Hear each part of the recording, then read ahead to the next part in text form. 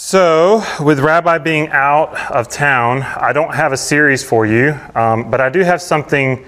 Hopefully, by the end of today, you're going to feel challenged to do something. So, I'm going to kind of tell y'all that ahead of time. The question is are you prepared? So, let me go ahead and pull this up.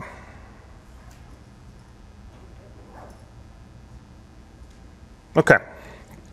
So, most of you and all in here know me and know my background. For those who are online or for those in here who may not know this, I am a former police officer. I worked 5 years in law enforcement. I was a patrol officer.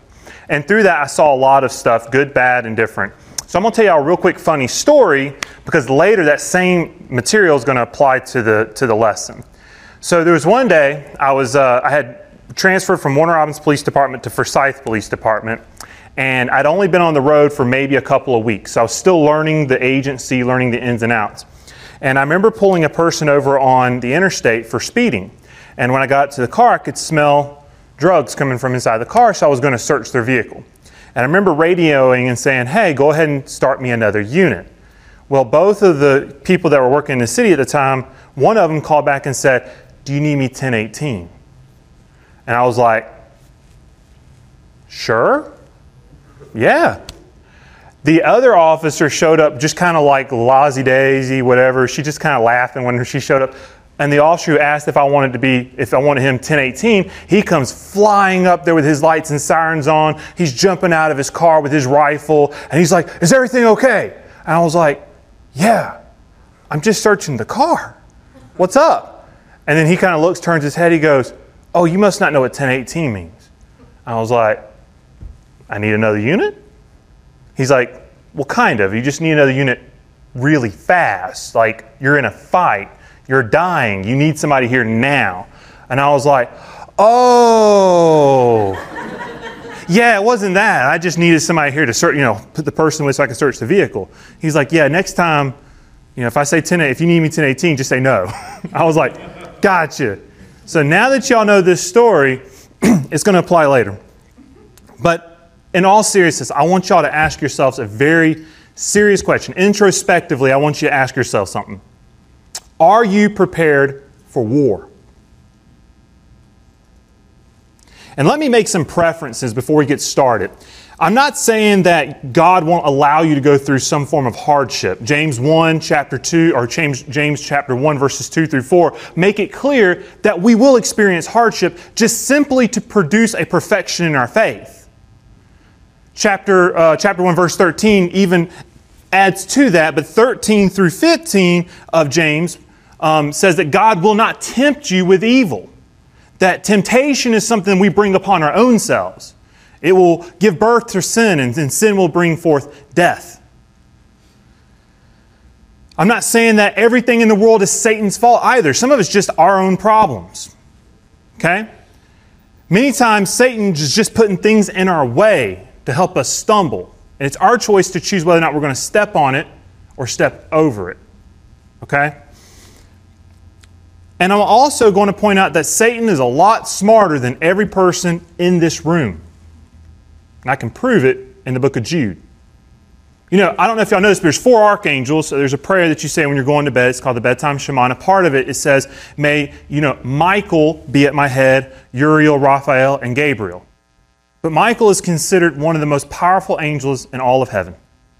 And even he, when he was dealing with Satan in the book of Jude, there's only one chapter in Jude, but verse 9, he says, the Lord rebuke you. He didn't choose to fight Satan because he knew better. He knew that it was to be a losing fight. The only person that's capable of fighting Satan and winning every single time is God and Yeshua. So even that point, I want to make that Satan is smarter than us. So don't think you're going to outsmart Satan. But also understand that as controversial as this might sound, even Satan needs God's permission to make us stumble. We see this in the book of Job, chapter 1, verse 6, all the way to verse 12. Satan is asking for permission. I bet he's making a bet with God. He's saying, I bet you that he will curse you in his heart if you let me take everything away, because you've done nothing but shield him. And God was like, you can do what you want to my servant, because God knew better. God knew that Job would not do that. So knowing those preferences, I want you to think of the world as of it is today and look around. Look at how things are going. People are more divided than ever before. The media is continuing to push and divide us. It doesn't matter whether it's conservative or liberal. It doesn't matter. If you've ever taken one of my firearms classes, you'll know I'm very, very staunch against the media, because there's always a narrative. There's always something being pushed to sway you one direction or another. Hate is more prevalent today than it has been in recent history.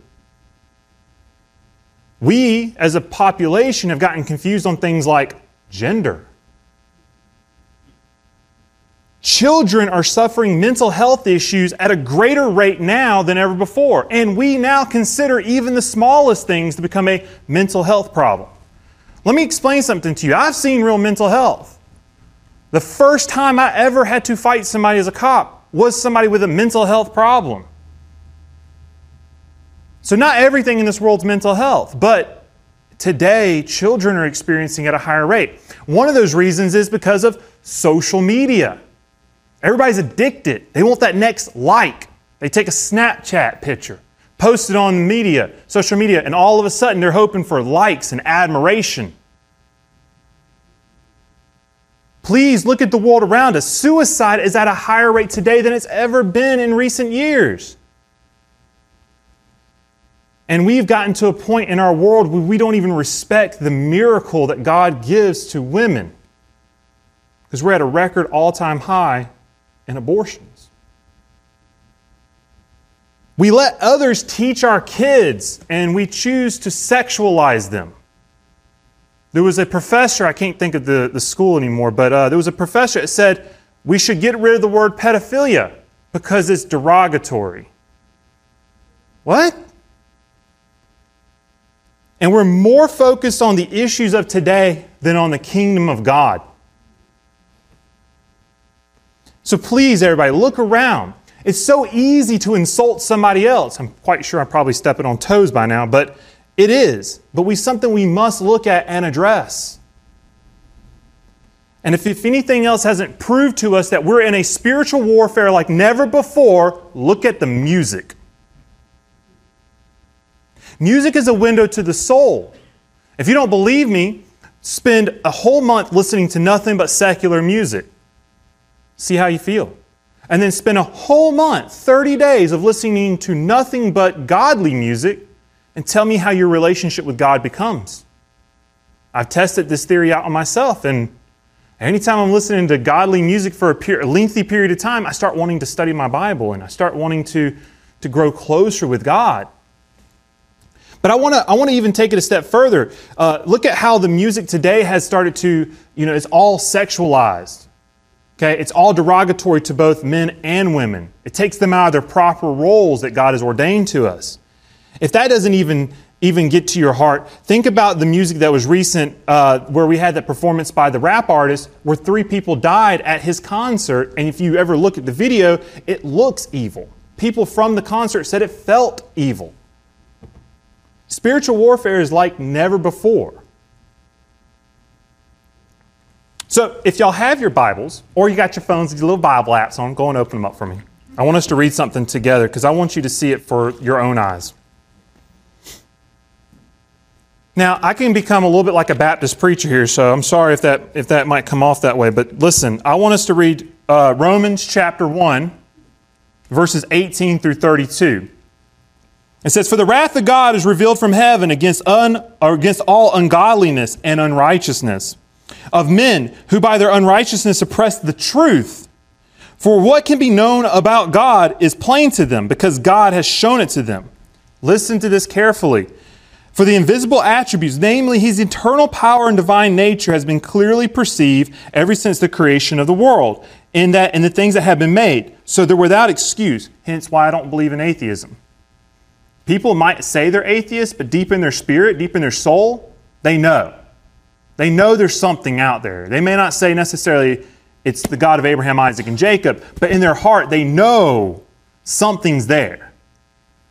For all that they knew God, they did not honor him or give him thanks, but they became futile in their thinking, and foolish hearts were darkened.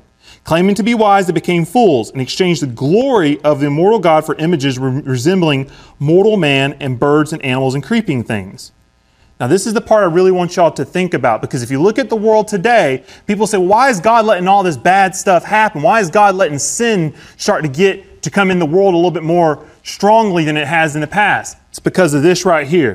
He said, therefore God gave them up to the lust of their hearts to impurity, to the dishonoring of their bodies among themselves, because they exchanged the truth about God for a lie and worshiped and served the creature rather than the Creator, who is blessed forever. Amen.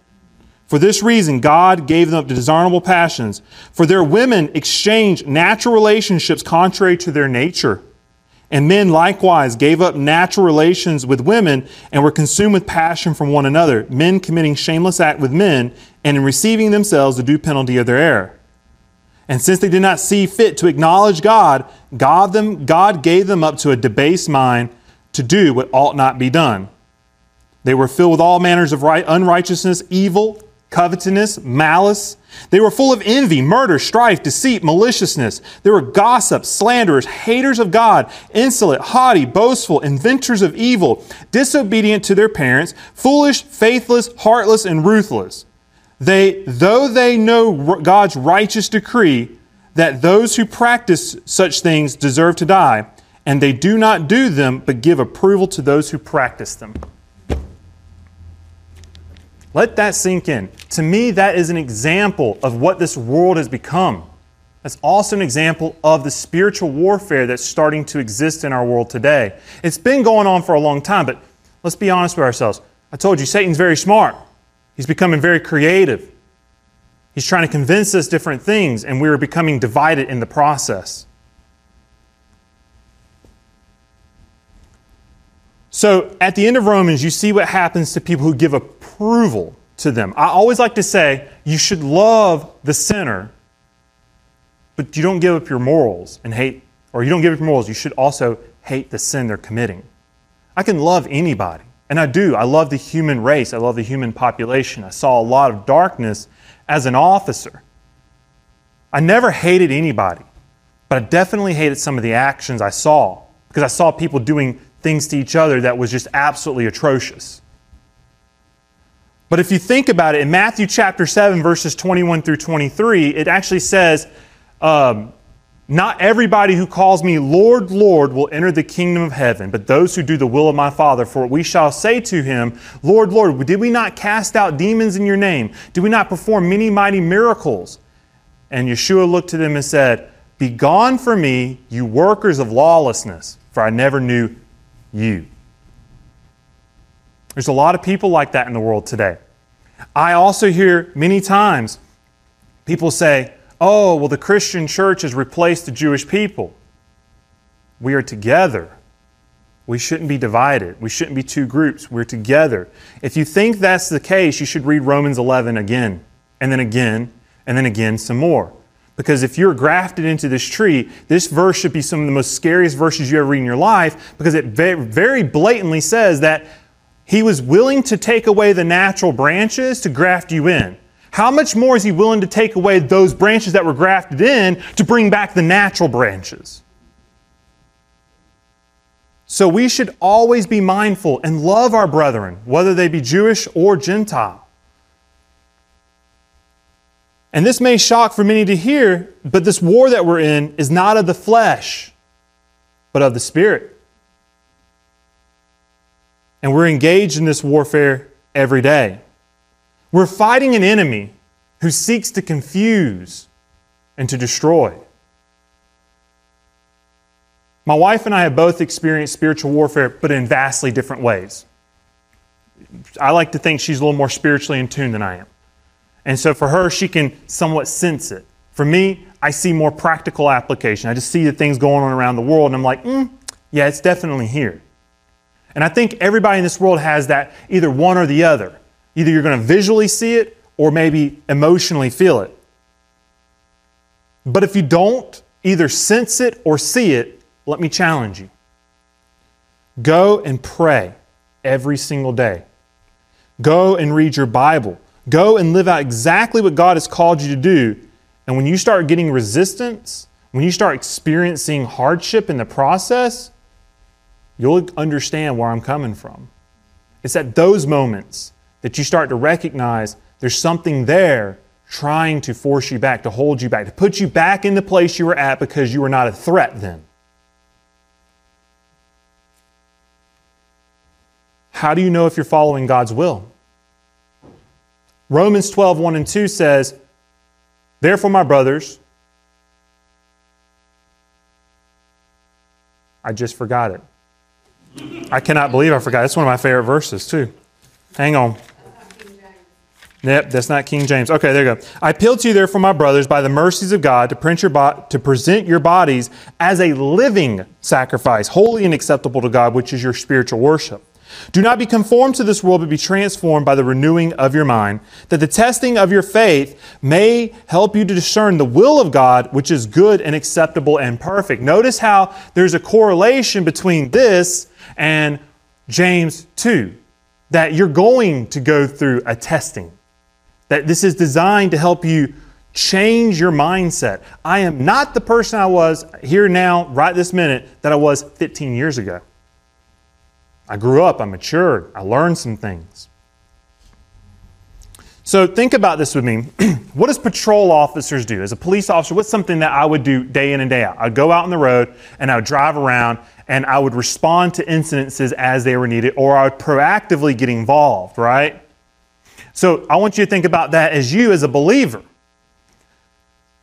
If you are going out there and you're getting yourself in, you are looking, you're seeing the pain and hurt, what are you doing about it?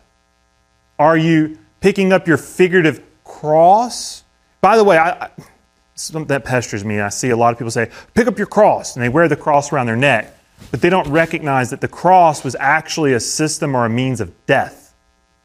And the Romans were really good at it. They were really efficient at it. So when you say pick up your cross, you have to understand you're asking, essentially, to die. Because if you read past that verse, it says, you must deny yourself of this world, or you may lose your soul. So, that being said, I want you to think about how the patrol officer, unlike your other law enforcement, patrol officers are always a constant presence. God has called us to be a light to the world, to be a constant presence around us, of those around us. But I want you to think about something else. When you're a police officer and you're at home, you're getting ready for work, what do? Put on your uniform, right? What's something that you put on with your uniform? Put on your body armor. What's something else you put on? Your belt that has what on it? Your gun, your tools, your handcuffs, right? So I want y'all to do me a favor. Let's turn to Ephesians chapter 6. So if y'all could, let's turn to Ephesians chapter 6 with me. And this is where I want us to focus at, because this is the part that's very important. If you don't know where Ephesians is, after Galatians, Georgia Electric Power Company. That's how you remember the four of those, okay? I learned that one from my wife. So Ephesians chapter 6, let's start in verse 10. Finally, be strong in the Lord and in His strength of His might. Put on the whole armor of God, that you may be able to stand against the schemes of the devil. For we do not wrestle against flesh and blood, but against the rulers and authorities and cosmic powers over this present darkness, and against the spiritual forces of evil in the heavenly places. Therefore, take up the whole armor of God, that you may not be, or that you may be able to withstand in the evil day, having done all to stand firm. So stand firm, having fastened the belt of truth, having put on the breastplate of righteousness, and the shoes of your feet, having put on the readiness given by the gospel of peace. And in all circumstances take up the shield of faith, that you may extinguish the flaming darts of the evil one, and the helmet of salvation, and the sword of the Spirit, which is the Word of God. But most important, Pray at all times in the Spirit, with prayer and supplication. To that end, keep alert with all perseverance, making supplication for all the saints, and also for me in the words that have been given to me in opening of my mouth, boldly proclaiming the mystery of the gospel, for which I am an ambassador in chains, that I may declare it boldly as I ought to speak.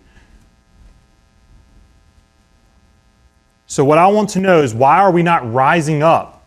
Why are we not standing up? Why are we not fighting?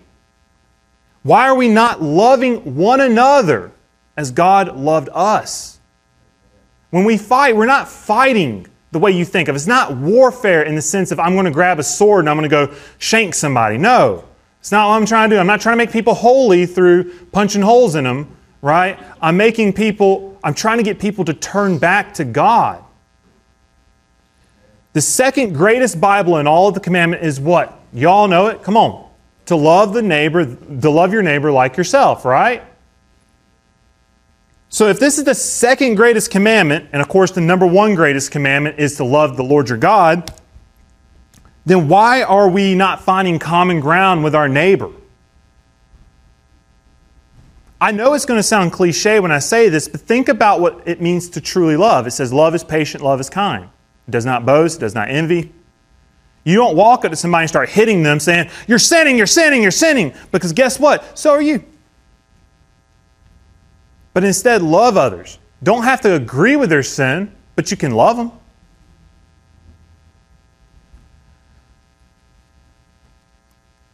And I want y'all to pray fervently. Pray regularly. Study your scriptures. Read regularly. It will change your life like you've never imagined before. And it will help you renew your mind. And when you're tired, when you don't feel like you can go on because maybe you've been diagnosed with a severe illness, maybe you have a spouse who breaks their leg and they can't do anything, maybe you deal with a medical issue that prevents you from progressing in life in a way that you want to, maybe you have financial problems, maybe something is happening to you and you're tired and you're ready to throw in the towel, you're ready to give up. This is when you scream 10:18 for God to show up quickly. But more importantly, for your community to show up quickly. This is when you start calling for backup. This is when you start asking for help. It's hard for me. I know it's hard for Wesley because Wesley likes to help others but doesn't like to ask for help. But you all have to come together. You, everybody in this community, when somebody's screaming for help, when they're crying for needs to be met, that's when we should be going to them. Lights and sirens, fast as we can get there.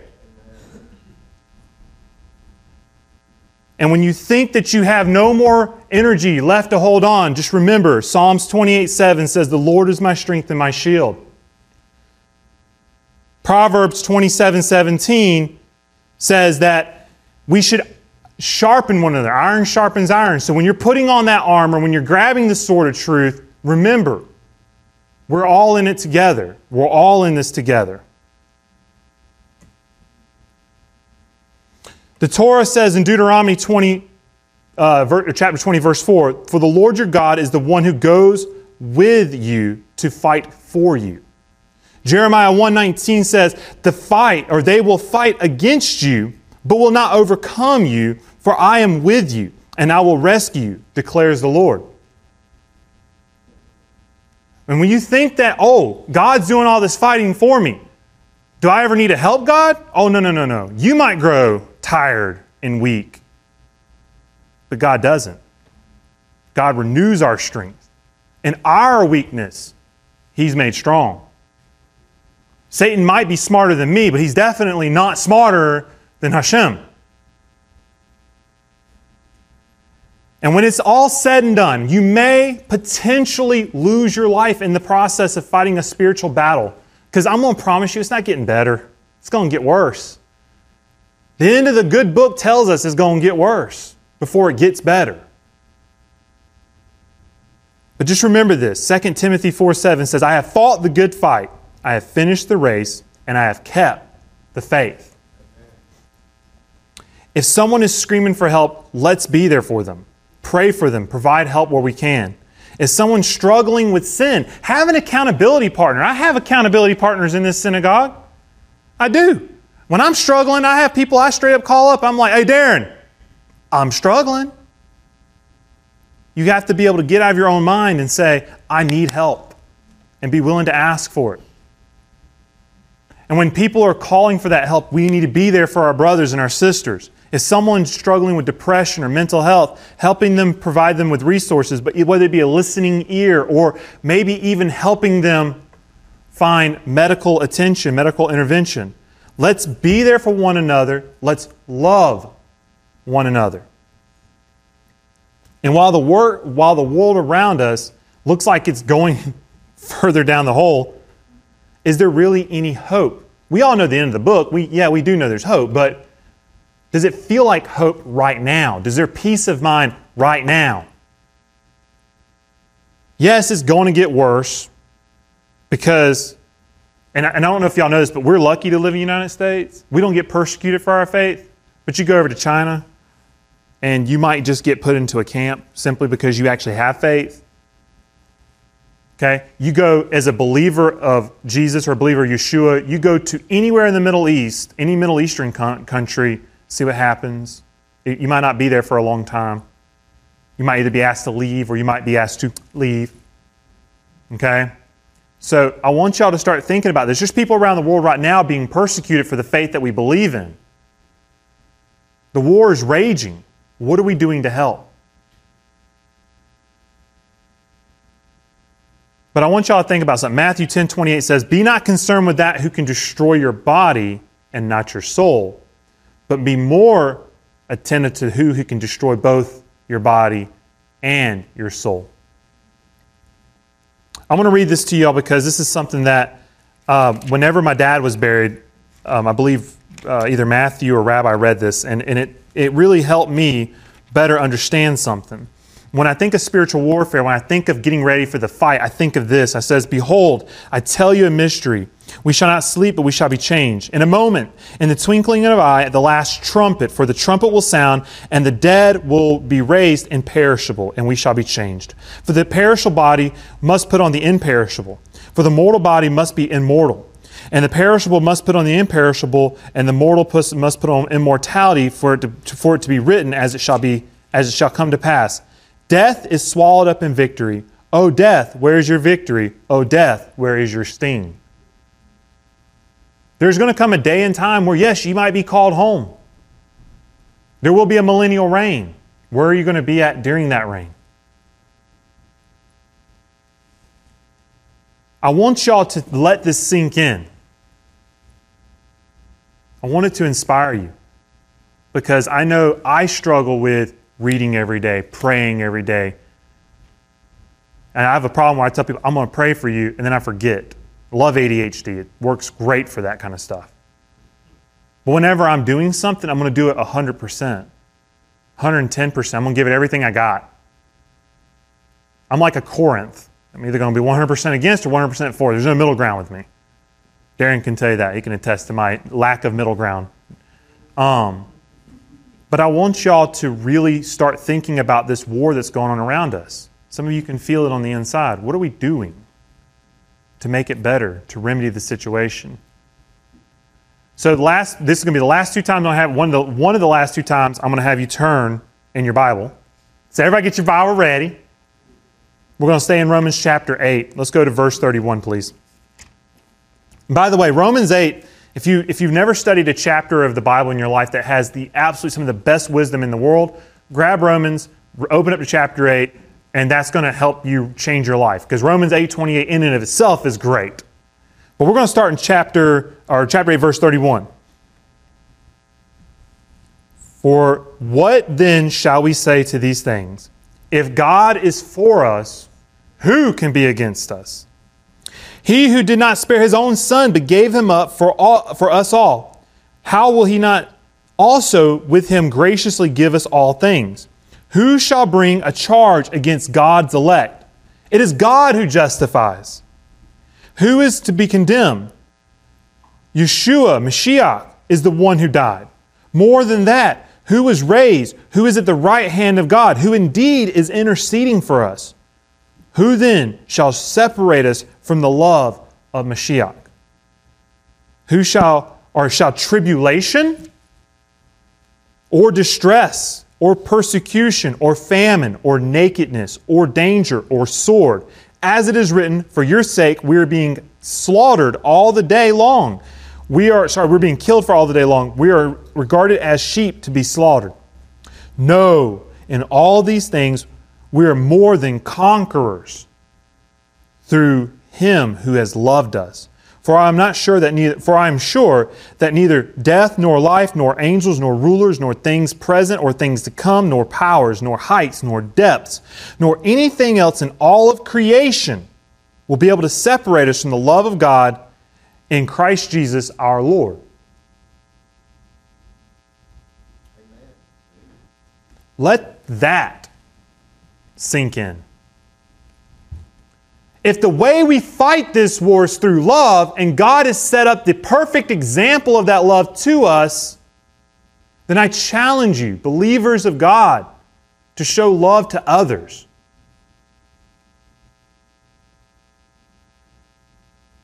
In summary, I know this is probably a very quick sermon that y'all probably, I speak for 3 hours when I teach firearms classes, but I've come to learn that I can shorten my words down real quick to convey a single point. So I promise you today we're going to be out and be at the restaurant within a few minutes like the Methodist congregations do. Don't worry, I got you. But joking set aside, I think the next verse I'm going to read to you, I think it's fitting. I think it's fitting because sometimes we need to be reminded what's really going to happen. Yeah, there's going to be a lot of bad stuff between now and when this transpires that I'm about to read to you. But let this be your motivation. Let this help you find somewhere in your heart that you're ready to get out there and go fight the good fight. So, last place we're going to turn, Revelation. We're going to turn to the very end, the last chapter, the last page.